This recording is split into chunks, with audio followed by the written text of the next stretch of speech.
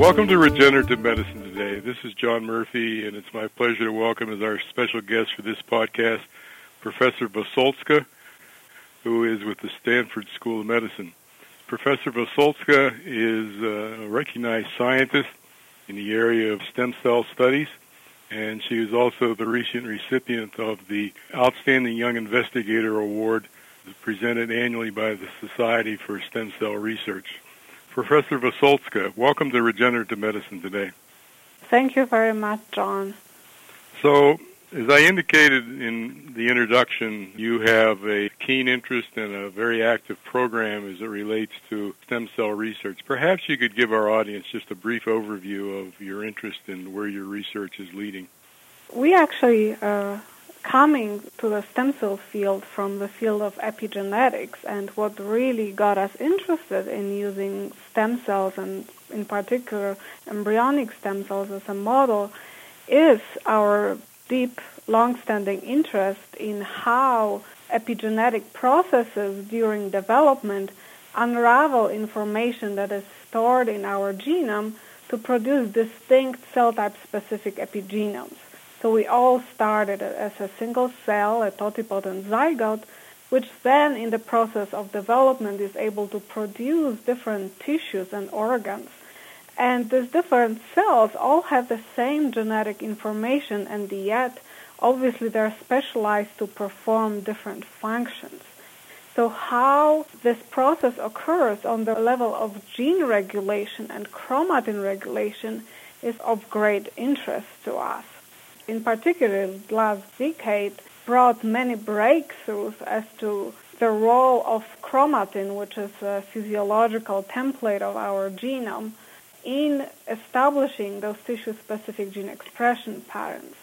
And by chromatin regulation, I mean covalent modification of histone proteins, which wrap and package our DNA methylation itself, processes like ATP-dependent chromatin remodeling, which utilize energy of ATP to move nucleosomes around, as well as transcription factor and their networks and feedback loops, which also participate in maintenance of gene expression programs. And perhaps a newcomer to the field is our non-coding RNAs, which also seem to play a role in gene expression regulation. We have a conundrum. So we have those cell-type specific epigenomes, and those are typical of a distinct specific cell type and can be propagated often through many cell generations. So we have a memory in the system. But at the same time, we need to retain plasticity, as in development we have differentiation and one cell type can be turned over to another, etc., etc. So this combining the memory and plasticity in epigenetic regulation is what interests me the most. So if I understand correctly, while we all have a genetic map, epigenetics actually adds some more detail to the cellular structure than what one gets from just the plain genetic map. Is that a correct understanding?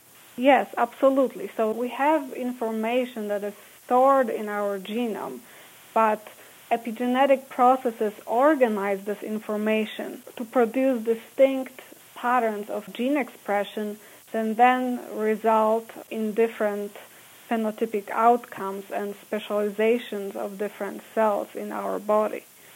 So while your studies are very fundamental in scientific investigations, where might this lead in terms of clinical applications someplace down the road? Let me maybe backtrack and first tell you why embryonic stem cells are such an interesting model for us, because I think this will be where I think down the road clinical applications will come. Embryonic stem cells are remarkable in that they can indefinitely self-renew in culture while maintaining pluripotency. And pluripotency is this unique feature that allows them to differentiate to all cell types present in the human body. So they can make any cell type, and now we are developing protocols where we can take human embryonic stem cells and differentiate them in vitro in the dish to different cell fates.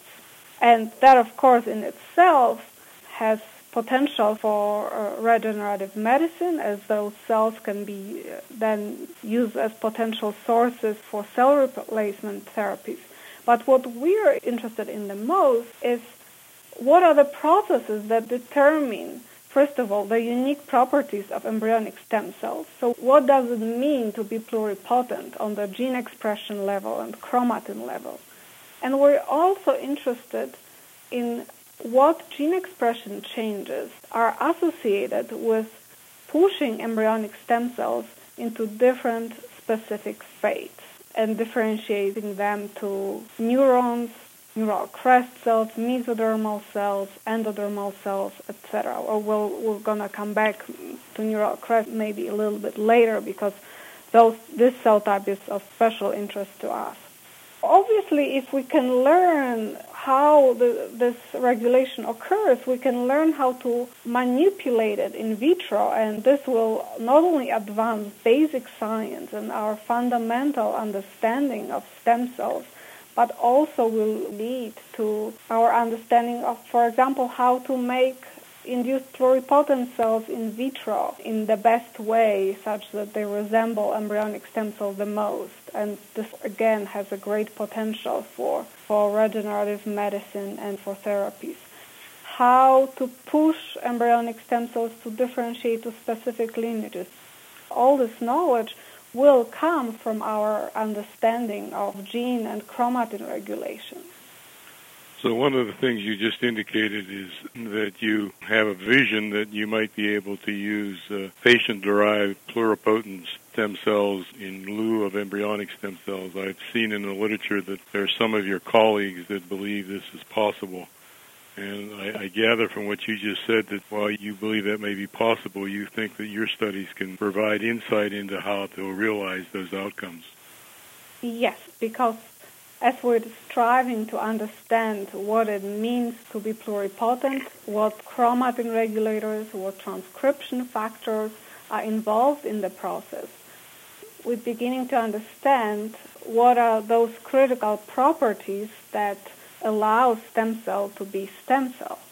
And if we have a good understanding of that, then we will be able to better assess whether the pluripotent stem cells that we as a field are able to generate now in vitro, are they really stem cells? What do we have to do to perhaps improve their potential?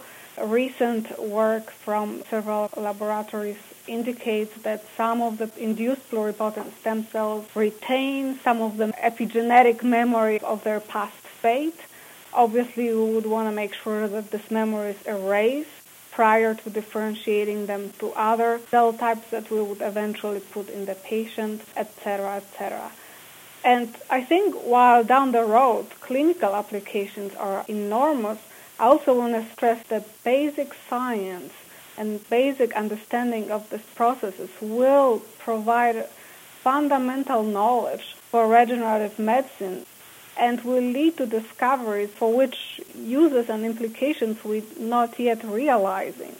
I want to pitch here the basic research that is done on embryonic stem cells because I think that this will be fundamental in the future. And obviously now another critical issue is some people are saying that, well, if we can make induced pluripotent stem cells from adult cells in vitro, why do we even need embryonic stem cells? Of course we need them because they're our gold standard. We know that these are the cells that will give rise to all tissues and organs in the embryo. So if we have to understand them and use them as a comparisons with induced pluripotent cells in order to know what we're working with. Therefore, both embryonic stem cells and induced pluripotent cells are equally important and equally promising avenues for us to investigate and to understand. Yeah, I think we certainly all agree that a fundamental understanding of the basic science is important in terms of what I would call applications-oriented studies and clinical translation. So your pioneering studies are important in that perspective. So you had mentioned earlier some other cell types that you have an interest in. Perhaps you can elaborate a bit? I mentioned neural crest cells that we are very interested in, and I should perhaps explain what neural crest is. Most people are not familiar with these cells and why they are interesting to us and why they generally are incredibly fascinating and with great potential implications for human health. So neural crest cells are a transient cell population with stem cell-like properties.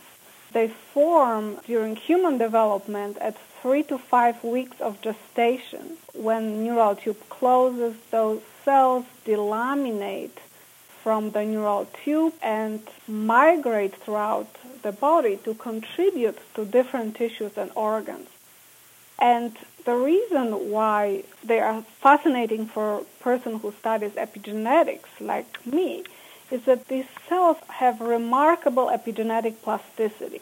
They can make over 100 different cell types in the human body, so roughly half of the cell types that are represented in the human body.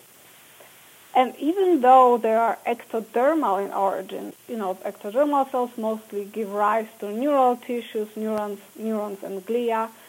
They can make neurons and glia, and in fact our peripheral neural system is mostly derived from the neural crest.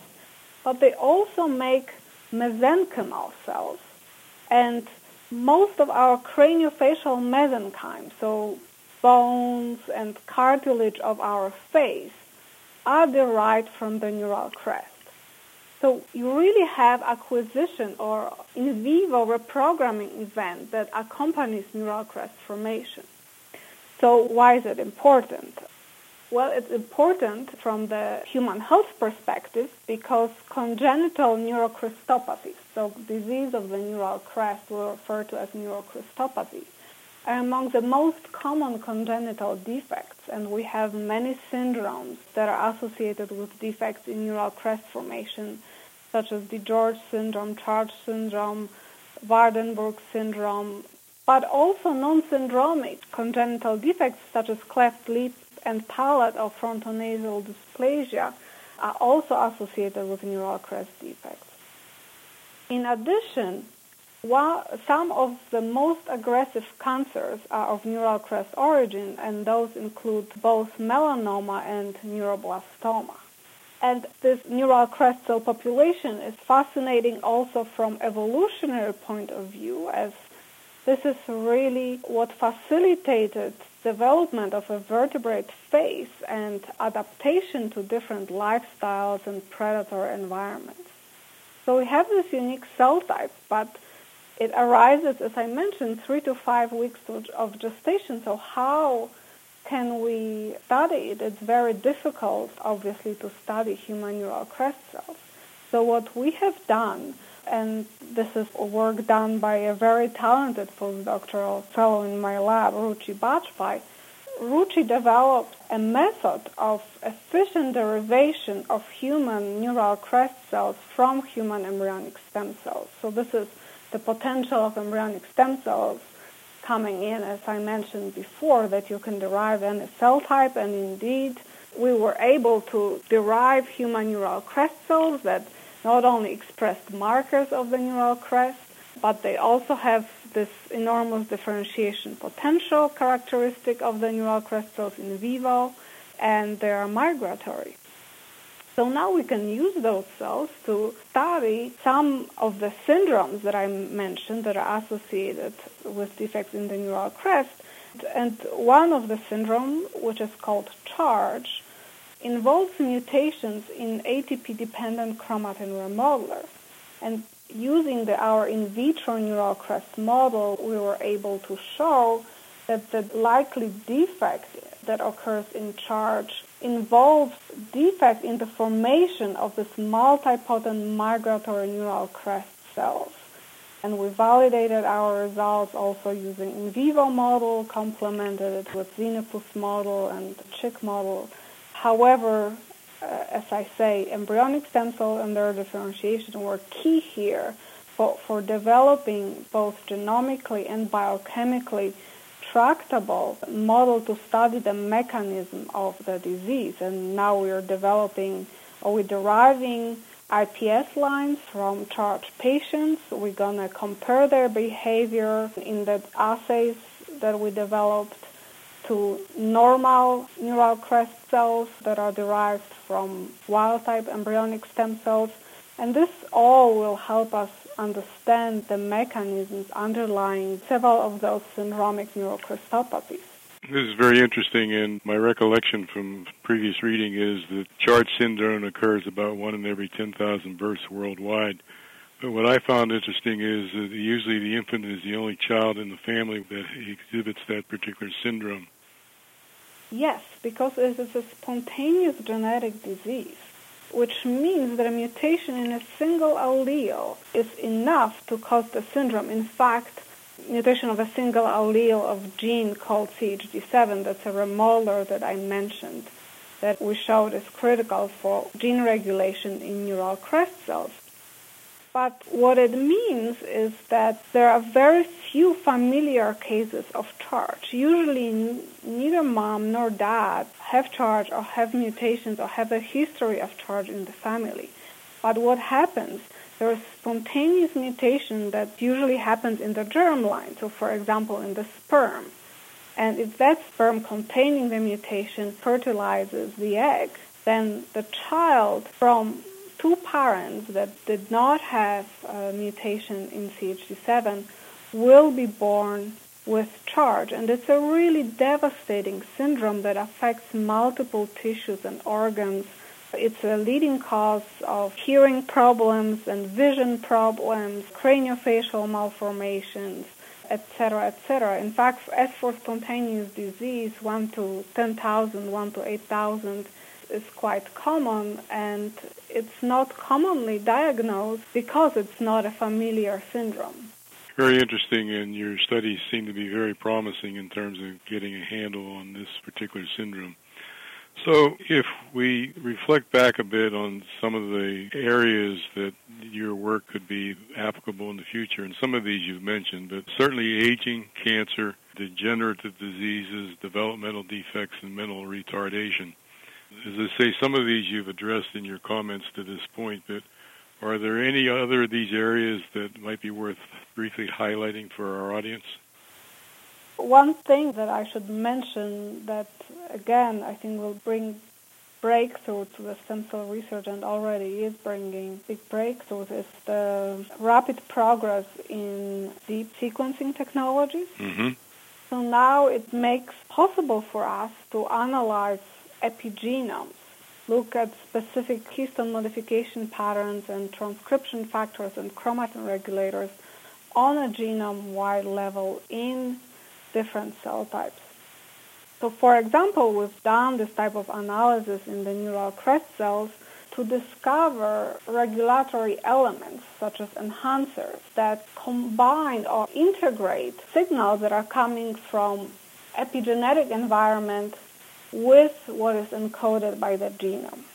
Why I think this will be this type of approach of discovering regulatory elements on a genome-wide scale using genomic approaches, why I think this is going to be important for human health in general. The reason for that is that in most genome-wide association studies, the most SNP, single nucleotide polymorphisms, that have been associated with various diseases are not in the genes themselves, but are within the vast non-coding space of our genome. So what does it mean? It may mean several things, but one of the interpretations is that these mutations, or those genetic variants that are associated with predispositions to different diseases, are caused by differences in regulatory sequences rather than the coding sequences. Because as I mentioned, those regulatory regions are often located tens or hundreds kilobases away from promoters. And we did not have a good genome-wide method for discovering this, but now with the progress of genomics and epigenomics, we do. So what we can imagine in the future is identifying those elements and associating to specific mutations in those elements or specific genetic variants with predispositions for diseases, and this will be probably quite important for developing new diagnostic tools and also for determining predisposition for particular disease in multigenomic diseases. I think this is a really very interesting area that may combine progress with genomics and novel sequencing technologies with stem cell research to really aid in understanding what determines predisposition to disease. So one of the things that I think you've said indirectly is that with the maturation of these technologies, we're really talking about personalized medicine as opposed to the current approach of just treating symptoms in general.